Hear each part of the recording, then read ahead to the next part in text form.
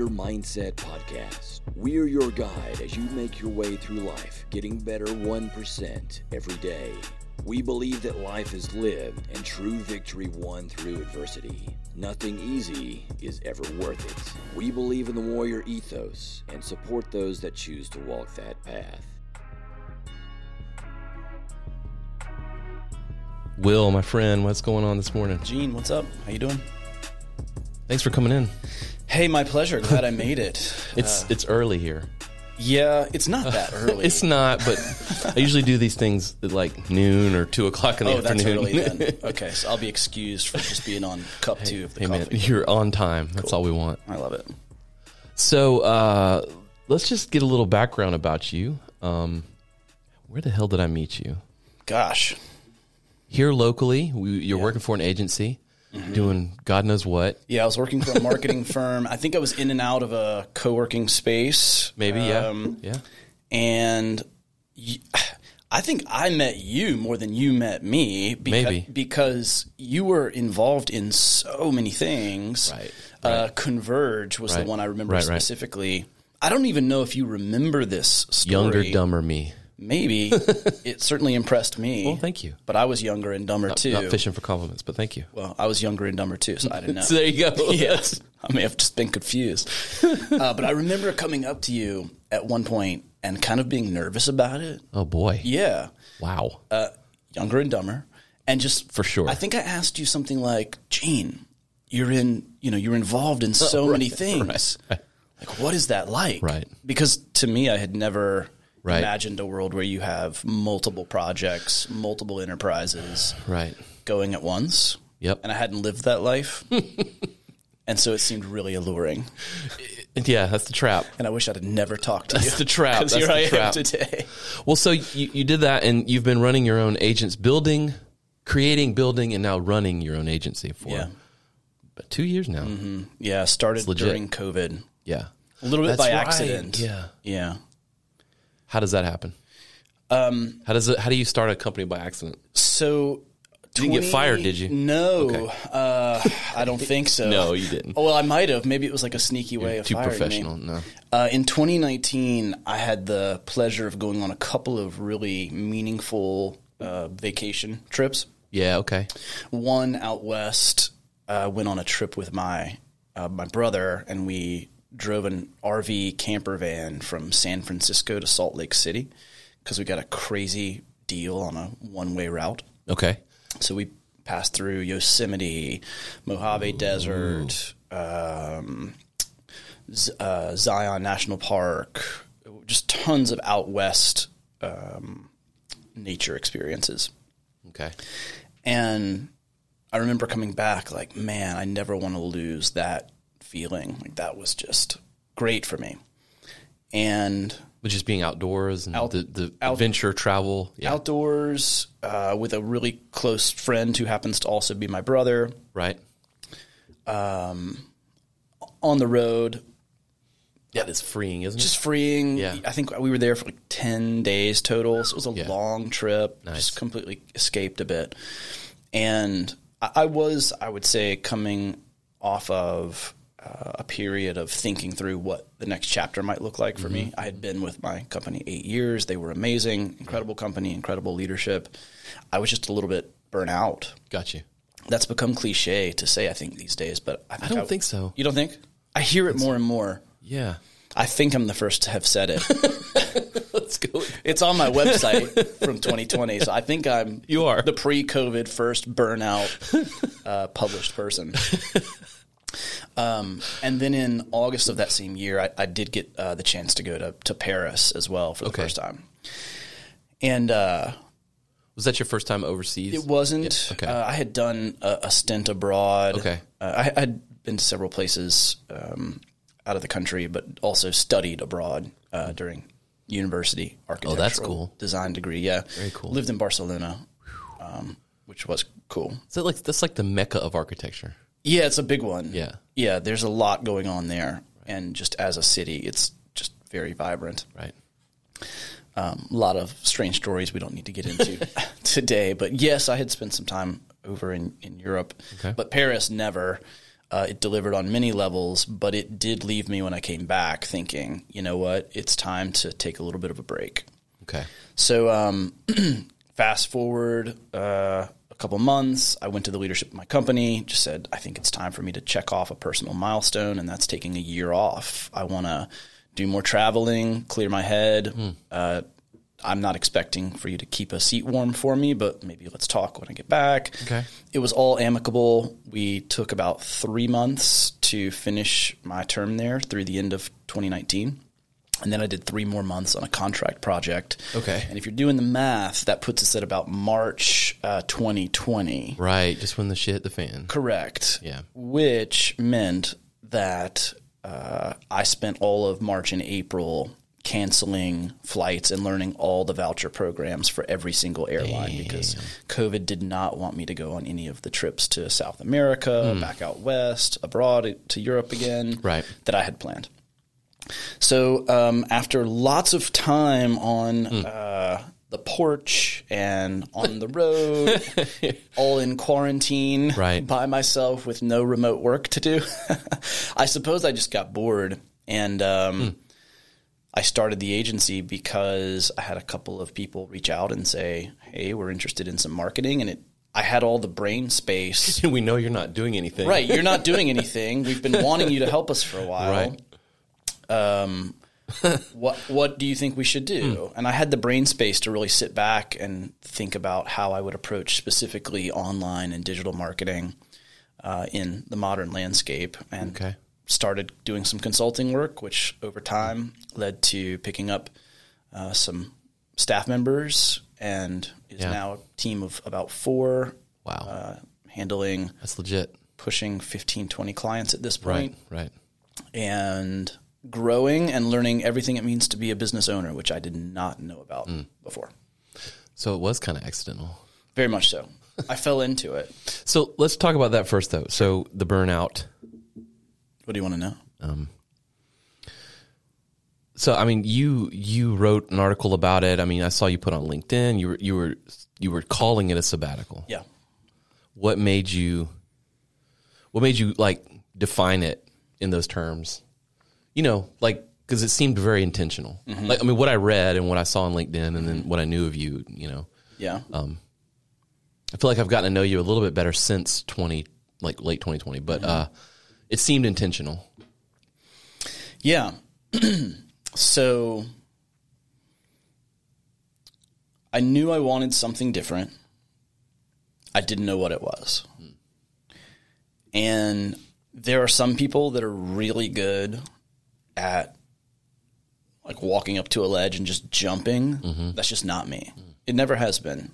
I've always been a processor, a thinker. I'm trying to turn over different options in my head. I'm trying to scenario plan and think through things. Right. I don't know. It's just a personality deficit, maybe. It doesn't always serve me well, and certainly hasn't always served me as I've learned to be a business owner. But it did set me up for a situation where I realized, you know, I want to figure out this next chapter sort of the right way. Like, I want to really do a decompression from the past 10 years of my career. I was around 31, 32 at the time. Yeah. And I want to look through all the journals I've written over the past several years. Okay. I want to try to get a little more clarity on who I am and what I want to do in life. So it was very purposeful. Very much so. Yeah. Yeah, I had a lot of intention behind it. And Okay. that same brother I went on the West Coast trip with, God bless him, he had to listen to me externally process whole time. It's like, the bro. whole thing. Yeah. In fact, I came up with some incredible charts and diagrams during that pre-planning phase to basically convince him to convince me that this was the right decision. That's funny. Because it was the first major self-motivated career move that I think I had made. Right. Because I'd been with the company for pushing 10 years, Right. all through my 20s. Yeah. And for many millennials, that's an odd course of action. Was that like the first professional job Yeah. that you Yeah. held, and you were like, okay, this is a Full-time career. I'm going to dig professional in. job. Yeah. Yes, it was. Okay. And so to leave that, Yeah, that's environment. scary. It was for me. Again, I think there are some people that are just great at taking a risk. Well, see, or not even seeing risk in it. But I was scared. So you mentioned the conferences and all that stuff, and you know, I'm sort of one of those guys that tries to be an inspiring person. You know, when we coach people, I try to, you know, push them in the right direction and stuff. Definitely. My wife hates it. Hates what? Coaching? That mentality Of like, do better, get better. yeah, well, no, not the getting better, but like just take a risk, or if you don't like your job, just get another one, because it's not that easy. It's really not. And people, like, you get that online a lot. You get that with all the inspirational coaches where they're like, just change your surroundings. Yeah. It's like, yeah, that's great on paper, bro. I have a cousin who's done very well in his career in finance, and I don't think it's wrong to label it this. He would job hop pretty aggressively. Right, sure. And I remember talking to him one time and asking, like, how are you doing that? And he's like, well, I mean, I'll submit 100 applications in a week. What? And that's what I said. I'm thinking, wow, he's playing the numbers, he's playing volume, and it's working. Right. And I also thought, I don't know if I've got 100 applications a week in me. A month. A month even. Jesus. It's a lot of work to Yeah. do that grind. That's like a full-time job. It's a full-time job if you want to go that route. And I think it stacks over time. You build a bit of a reputation. Or See, I do too. Yeah. There's in the web software development, website development industry. There's you're probably aware, it's like the job hopping. Oh yeah. The conceived lack of loyalty. Same in marketing. Yeah. Marketing agencies. The big cities. digital 100%. landscape of working in the industry. It kind of sucks. I don't know how people do it. I would don't see peers in, you know, New York, LA, Chicago in marketing agencies with job tenures of like 6 months at different companies. And a lot of them are affiliated, so I think there was some of that going on. But still, to see, I was at this company 3 months, Right. this company 6 months, this company It doesn't 2 look good months. to me. If I'm hiring someone, I'm like, why have you been at 8 companies in the past I'm sure 3 there's years? a reason to do it, but it just wasn't for me. And so after, you know, around 8 years, 10 years or so of one company, I just was ready. Yeah. But I needed to like build up all the momentum to jump off that ledge. That's really positive, man. That's like you wanted to move on with your life. You wanted to try something, but it wasn't because you hated where you were. Yeah. It wasn't because like, well, it just this personal, like, I want to Yeah. grow and I want to figure out how I want to do that Big time. intentionally. Most people don't have that. You just said it. luxury. No, I they don't want to call it a luxury, but It is. because it took planning. But Well, it took sacrifice too. oh, okay, I lived very frugally okay. I was through gonna be. my I 20s. was gonna get there. Like, how the hell did you pay for it? Yeah, I mean, I saved a lot of money by living with roommates and not spending a ton of cash and during my 20s. And if I ever write a book on the experience, that'll be chapter 1. Like, you have to be able to afford it Yeah. one way or another. Okay. And so for me, it was very much a opportunity to enjoy that.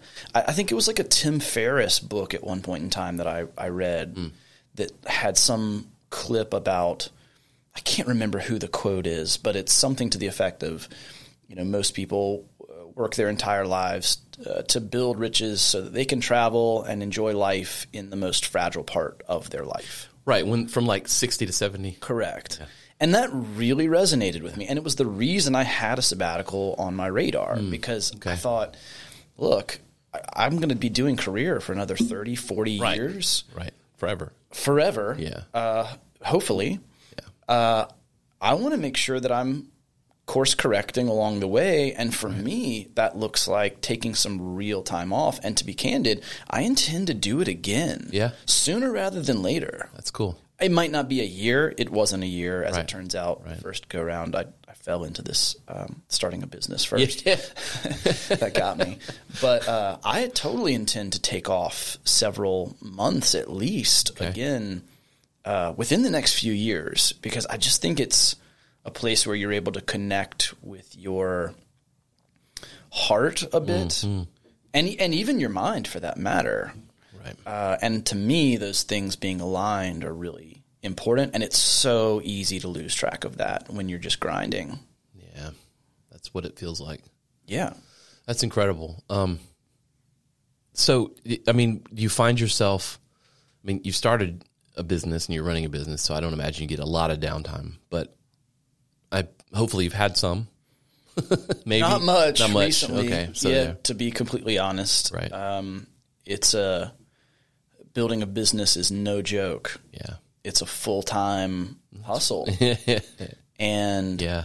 you know, the downtime you do get, you're trying to spend with friends and loved ones that you maybe didn't see because you were grinding nights and weekends. And so I've had a lot less personal space certainly than I did in 2020. And that's actually been a hard change to kind of reemerge back into a full-time workforce. I think a lot of people they're still struggling with that to go from so long. I mean, because I think for most people it was 4 or 5 months at least. Yeah. I mean, essentially, and some still are they've gone from like a full office scenario to like their bedroom. Yeah. It's a change. Yeah. And yet I've enjoyed it. There's been challenges. I think that I'm trying right now, 2 years in, to begin thinking about what the next chapter of this business looks like, because it's been go Right. from day one, especially during a very blessed but also challenging growth season of 2022. And so I hope to carve out some time soon to do a little bit of road mapping for what comes next. Because I believe in it. I think you have to be aligned with what you're trying to do. Yeah. And some of that just comes from training. You know, I was a marketing strategist, essentially, business strategist, Right.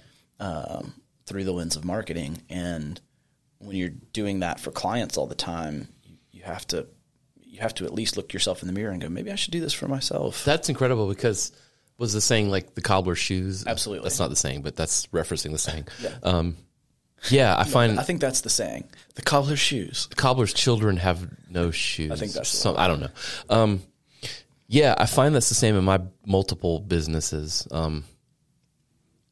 That you just don't pay. You're like in it so much, you don't pay attention to it. And you brought that to me with the gym. We worked on that gym website together, and that was probably the first time outside of like a conference website, you know, where we intentionally spent time thinking about how it speaks to people and how they perceive it and stuff. And normally it's like, here's my stuff, you know, come get my stuff, you know. But that's just a website. But thinking about your business, working on it is super important. And we don't ever do it. No, it's hard, but you have to earn that too, right? That's right. You have to earn the space for that. I like that.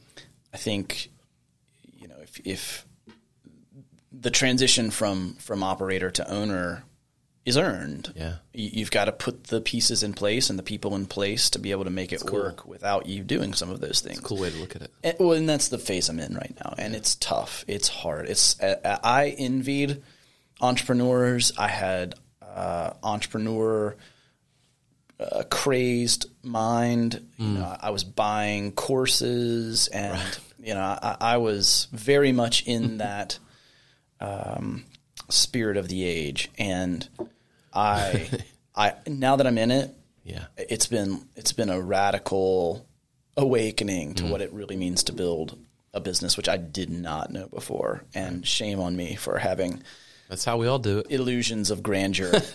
And no, I think you need it. And private jets. Well, that big. Yeah. Okay. Yeah. Oh, yeah. That was pretty big. I'm a dreamer. All right. Yeah.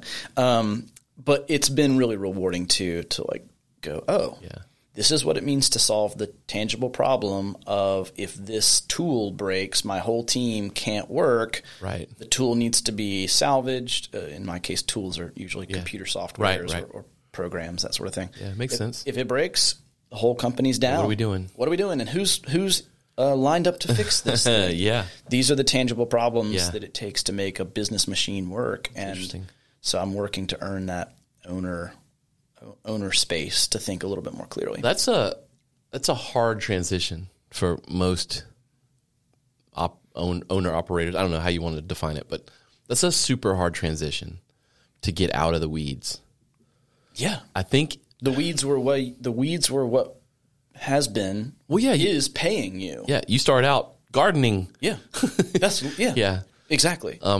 It's super hard. But it's also neat to build teams, and that's what I'm learning too. You know, cool. to have staff members that I'm now training and developing culture with, developing processes with, is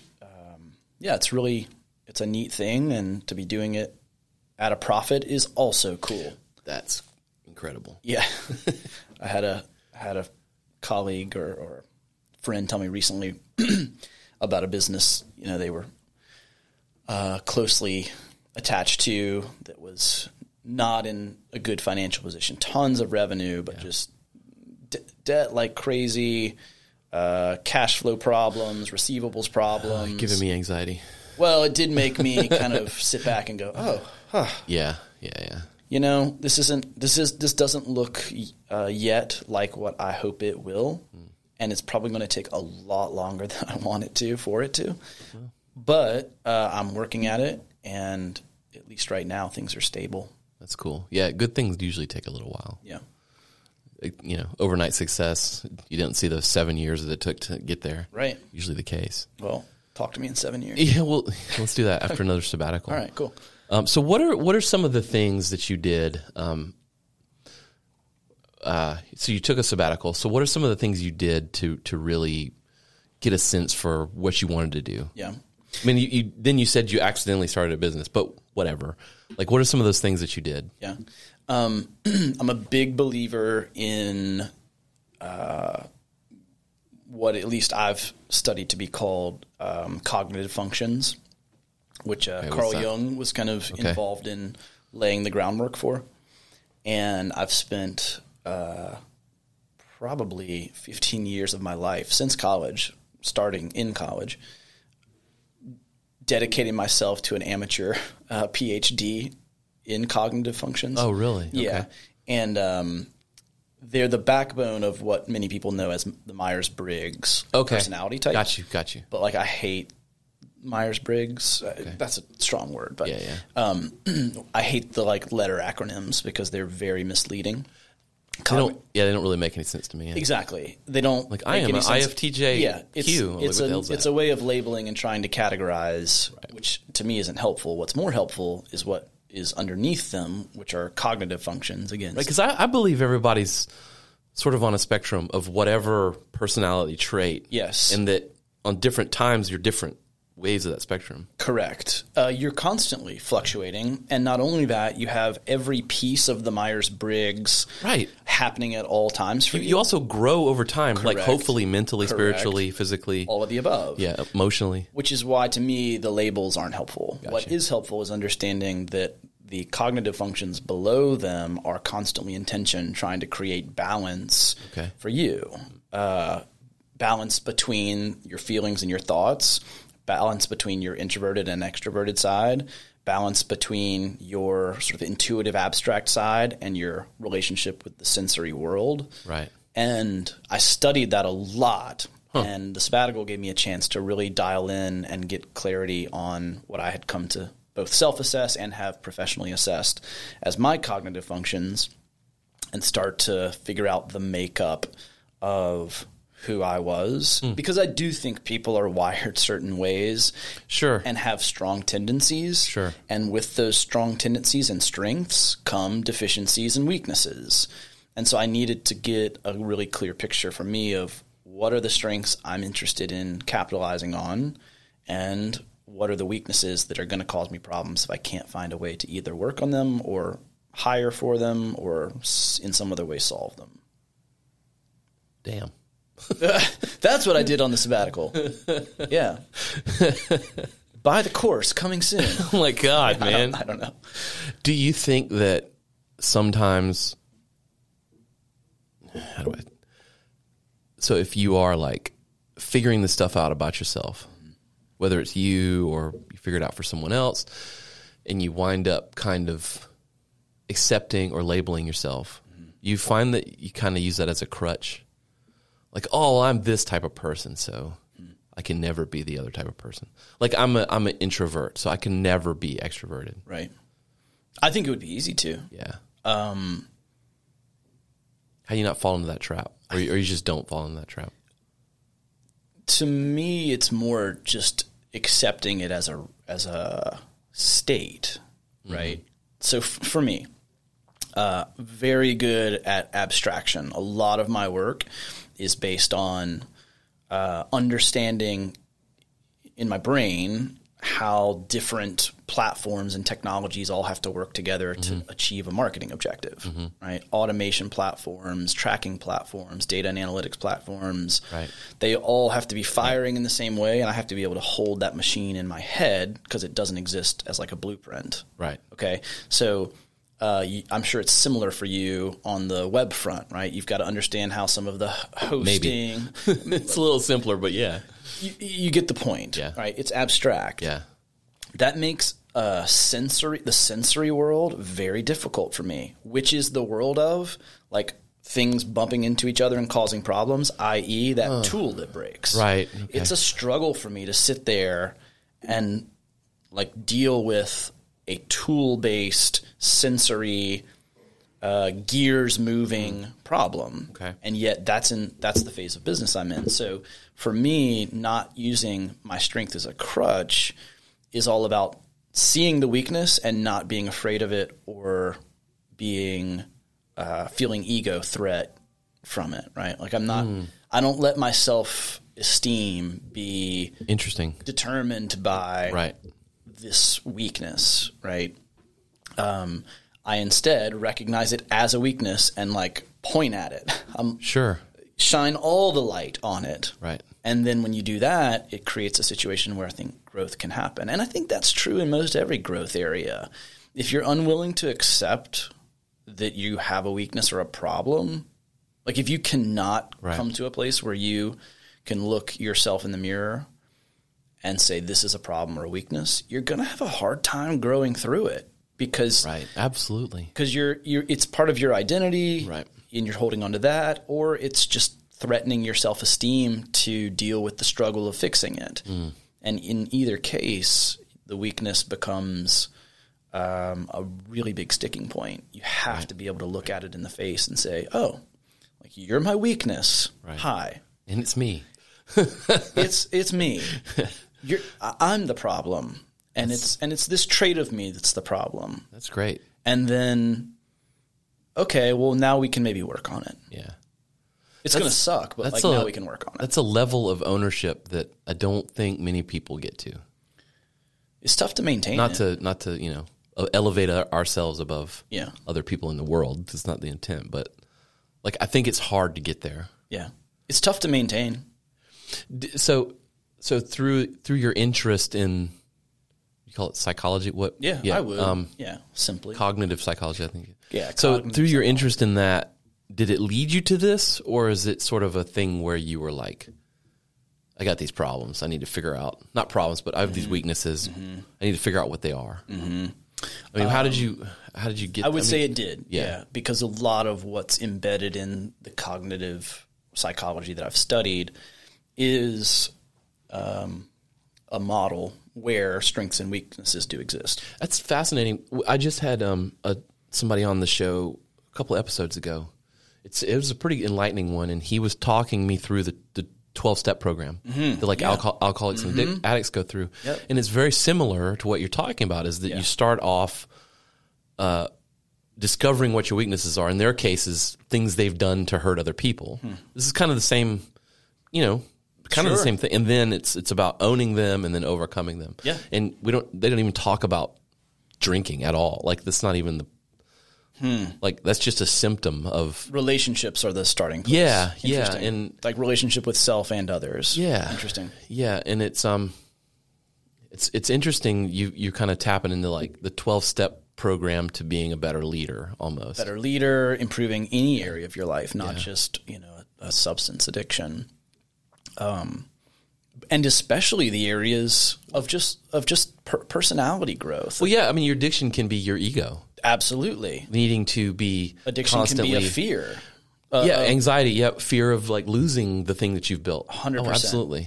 You mentioned like introverted, extroverted. Yeah. Like, I think people are both at different times depending on who they're around. Yeah, I've had people that say they're an introvert, and then you get them in their element, get them Total extrovert. playing their Dungeons and Dragons or whatever, Yeah. and that sounds like I'm making fun of somebody, but like I've seen it, and then they're like awesome, and you're like, where is this person normally? Yeah.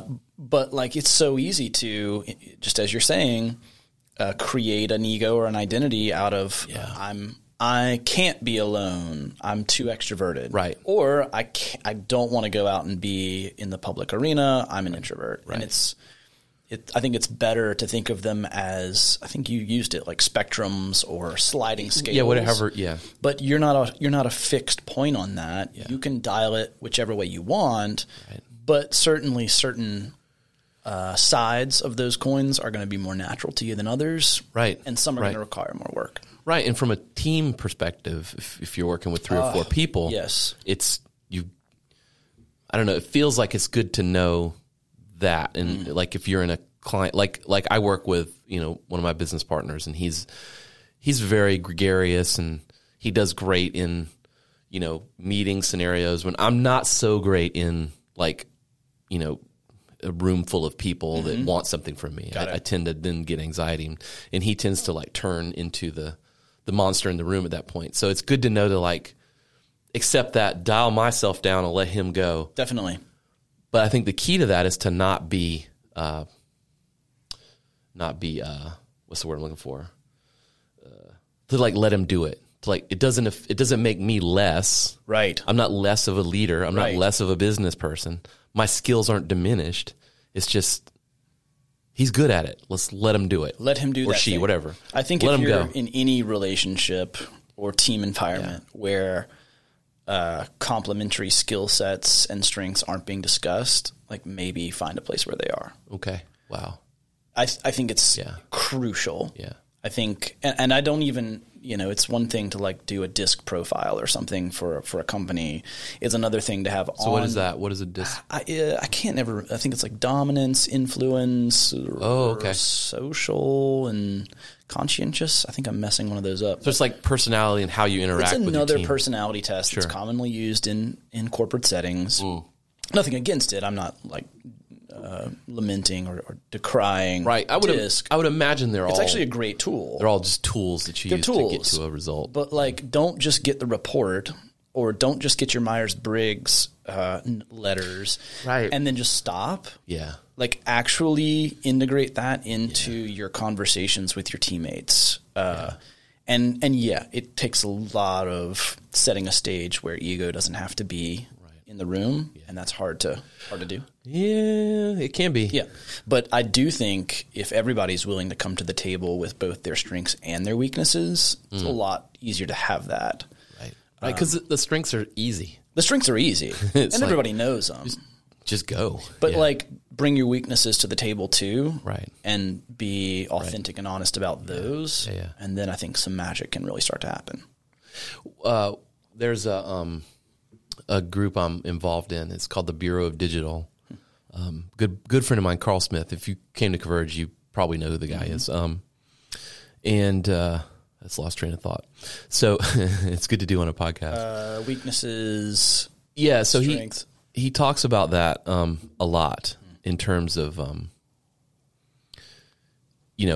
teams and being authentically you, whatever, in a team, and we kind of made fun of it because there's a it's called an authenticity coach. Funny.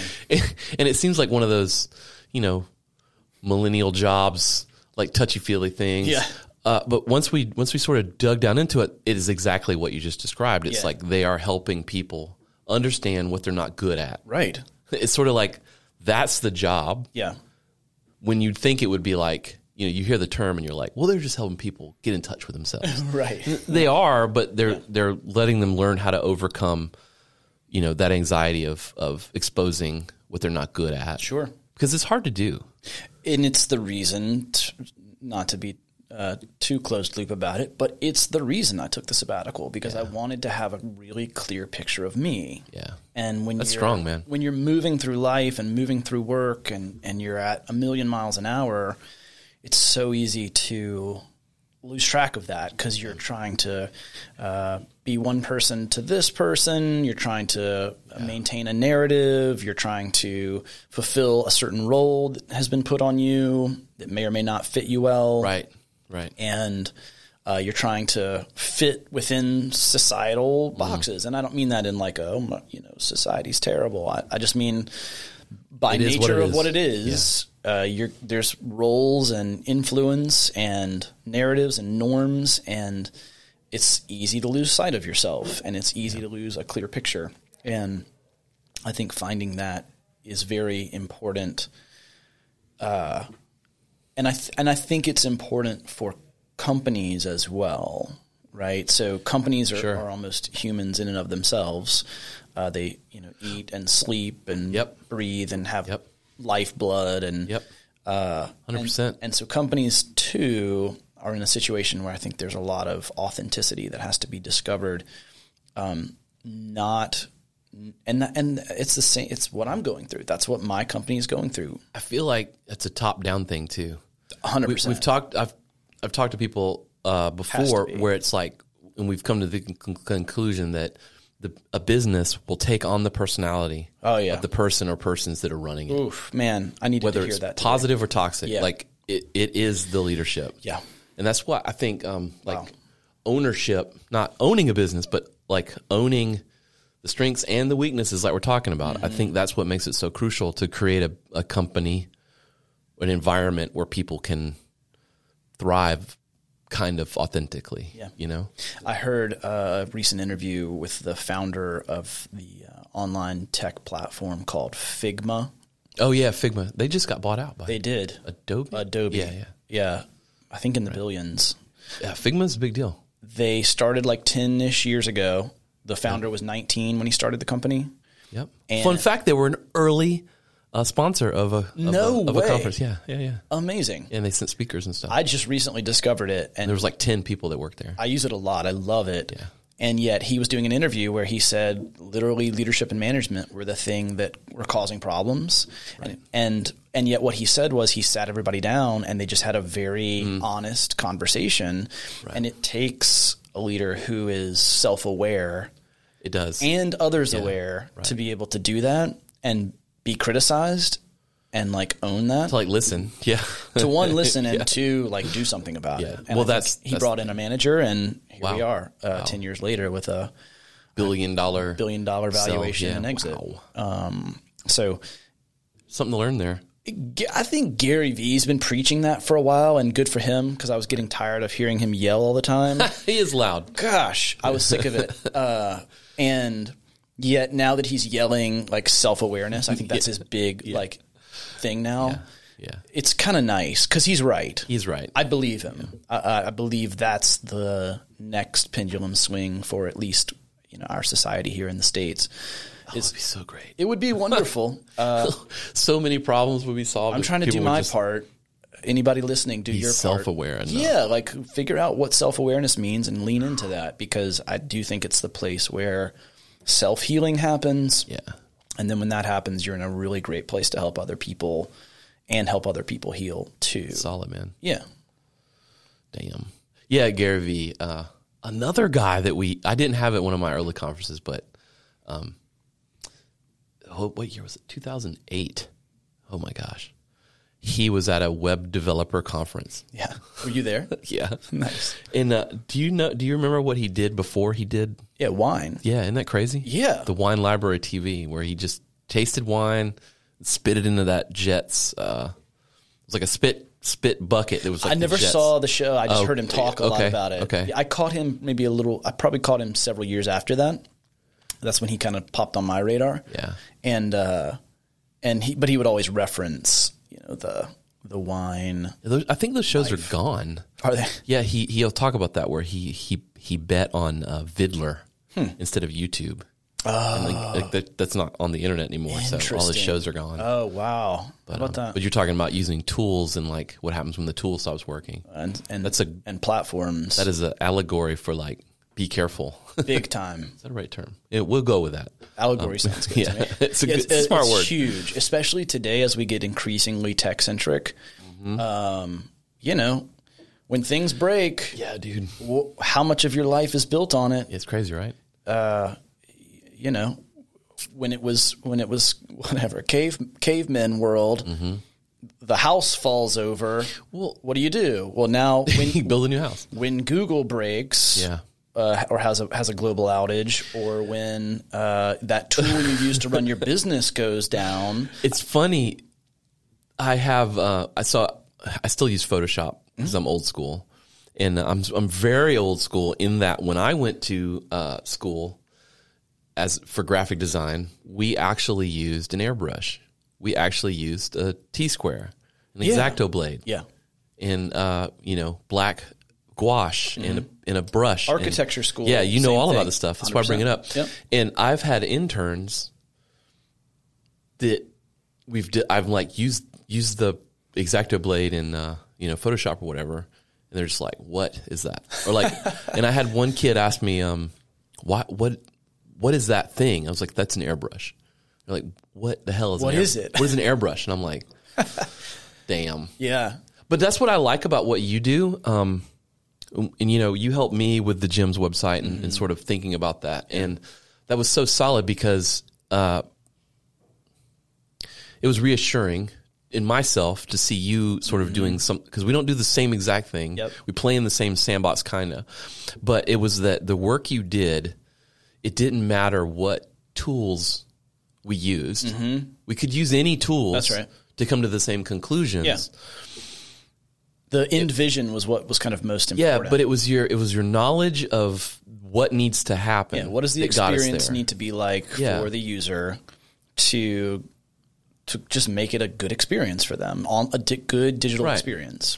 But I think that approach, I see so many contractors and people that get plugged into projects that they're just there to run a tool, or they're just there to interpret data from a tool. Like the classic hammer and nail, like have a hammer, or every problem is a nail. Yeah. But I think that's so crucial to the digital industry, but probably anything. Yeah. If you either know how to build a house or you don't. Right. You know what I mean? Yeah. But it's that knowledge and that approach, like regardless, like tool agnostic. Yep. That makes you valuable, I think, today, and it's going to let you last.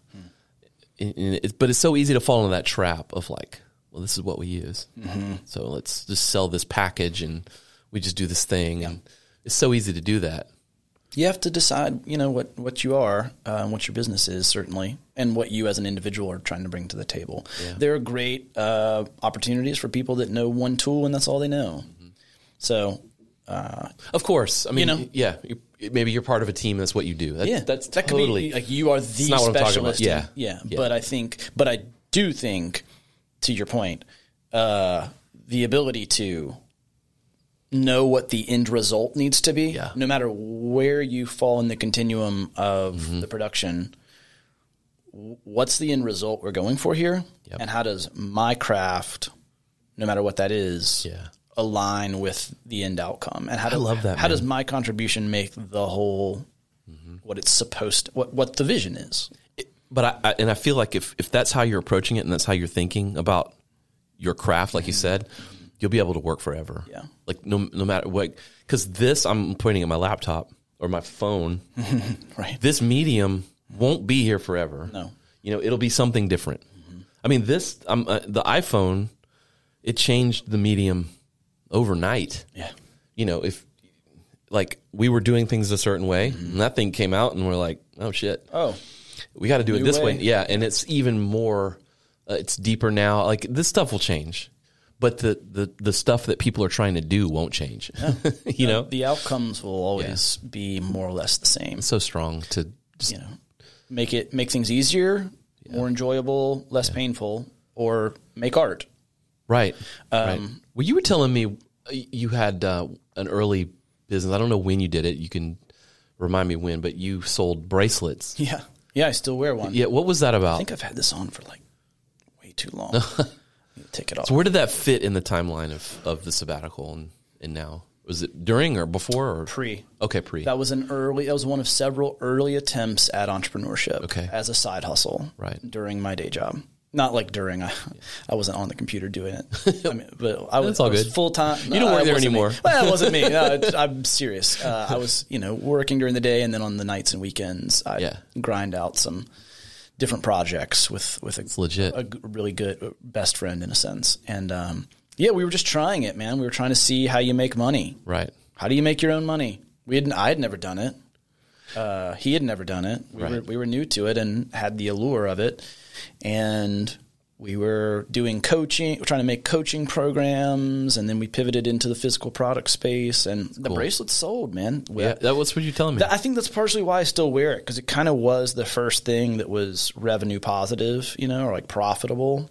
I think we made all of about like $27.50, in profit, all said and done. But like, we made money, right? And but I would challenge you, and then you probably agree with me, that you're still making money from it. Yeah. From that experience. Definitely. How do you bring a product to market and put it in front of people and make it attractive at a price they're happy to pay, and keep doing it. And that's what that was. And it included me making these bracelets. Like we were drop shipping them from overseas. Yeah. And then at one point I just realized, gosh, I can just order tons of this like nylon yarn and just make these while I'm binge watching House of Cards and get them out the door for 50 cents as opposed to over here from overseas for $3 to someone's mailbox. And those lessons were certainly business 101. That is why I love martial arts so much. It's sort of the same philosophy. A kick is a kick kind of thing. Well, what's that Bruce Lee quote? Yeah. I fear not the man who's practiced 10,000 kicks once, but I'm afraid of the man who's practiced one kick 10,000 times. Yes. It's knowing your craft. It's knowing your place in your thing and what you do, and knowing it inside and out. Yeah.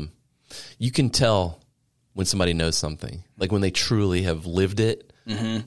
Yeah, it's in their body, not just their brain. Yeah, and they're bringing something to the table. You can feel that. Yeah. Even in a professional consulting situation, you can tell. Yeah, the reps and sets are visible. Yeah. That's why I'm going to sound like a dick, but like the MBA title, it chaps my ass sometimes. Ooh, I've never heard that unpopular opinion from you. Huh. When it's like, ta-da! Nothing against that degree or that whole world. Nothing against it. It's that, cool. Yeah. You studied it. Mm-hmm. You have these letters. Your life just begun. Right.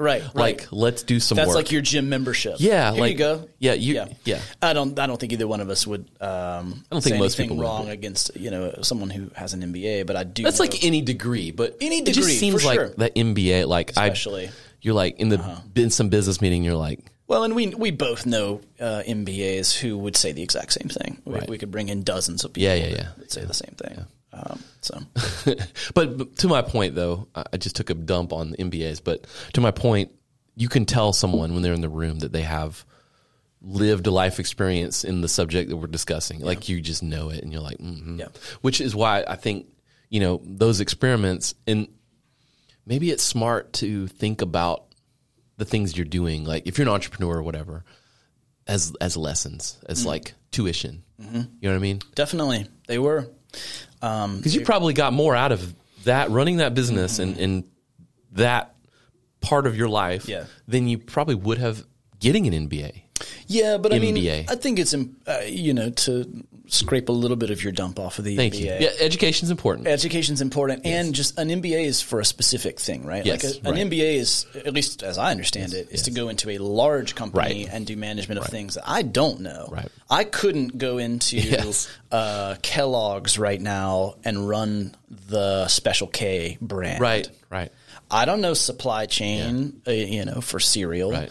I don't know supermarket pricing models. Those are the things. Yeah. I don't Those know, industries have math in them. Yeah, I don't know multi-million sample size statistics, right? In terms of like what color should the box be next. Right. Like I haven't studied that. Right. But I do know how to bring a bracelet to market. Yeah, right? Yeah, and that's led to a small business that I'm happy with and it's legit. hope to grow. Yeah. But I'll probably have to hire an MBA at some point. So I think it's just knowing why you're doing what you're doing. But MBA, I would say, is an easy one to fall into accidentally and think you're getting one thing when you're not. Or taking that, it's not just them, but taking some thing you've studied and think you can apply it to everything in life. Right. It just doesn't work that way. Well, it's back to tools, right? Yeah. Why are you doing what you're doing? And it's back to intentionality as well. Make sure you have at least a sense for why you're doing the thing you're doing, even if that sense is I'm testing, Yeah. I'm exploring the unknown, I don't know what results I'm going to get, I don't know what answer is there, but like at least have thought through that a little bit, I think. But man, there are days where I just wish I was the psychology type that can just like do more of what you said your wife hates, which is just like leap into it. Yeah. I've never been that type, but I only recently got into skating. You've been skating for your whole life. Oh, you're talking about skateboarding? Yeah. Drop in, baby. Yeah, that was never me. It took me like 6 months to learn how to drop in. Oh, but you did it. Finally. Okay. Yeah. But I like built up to it really slowly. You're in the cement park. That's where I started practicing. I actually was in Charlotte when I finally figured out a drop in off of coping down a half pipe. It's scary, man. Yeah. Depends on how tall it was. Yeah. And it was all about, it was literally just about committing to it. And trusting yourself. Yeah. Right. And being okay with the discomfort. And that's how I train people on it now. Yeah. That's awesome. There'll be, kids at the skate park learning to, drop in off of coping. Yeah. And they pull back. You pull back. You're scared. You fall. Yep. And I have to tell them what you're on, that uncomfortable feeling, like right as you're starting to drop. Yep. That's correct. Yeah, you should feel that. Your brain is like, this isn't right. This isn't not right. And it happens in business all the time. Right. Your brain is going, uncomfortable, not right. Balance is off. Everything is wrong. Yeah. And sometimes you have to just keep leaning in because that's exactly how it's supposed to feel. I love it. That's why I love skating. Mm-hmm. There's lots of lessons there. Oh, man. I mean, they're also some of the most intensely committed. You'll never see a skater quit. No. You will see some, but like for the most part, they'll just try the same thing over and over and bloodied. Over. Yeah. Ankles like, dude, busted. What are you doing? Yeah. Still trying it. Yeah. Not going to stop. Yep. The gym used to be my analogy for everything, and skating has slowly become a really good replacement. It's legit. Yeah. It's also very dangerous. Yeah. Wear your helmets. Yes, please. Yeah, and pads. We used to not wear helmets back in the day, but I don't go out there with that one. Well, dude, where can people find you? Yeah. Let's do that thing. Sure. Then if you listen to this and you like what Will has to say. Yeah. Biggest ways to get in touch, willweatherly.com, first name, last name. But then my company is called Digital Done Smart, digitaldone.smart.com. Yeah, and that's true. I've worked with you personally, and you do some good work. Thanks, man. You really help. Yeah, we're trying to help small, mid-sized companies understand that there's a million things you could do online. Yeah.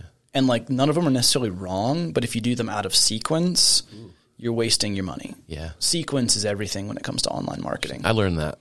So you taught me that. That progression through the correct flow of which channels are right for you at the right time is what we try to help people do. Yeah, you taught me a lot. Nice. And man, I'm gonna pay you a compliment here too.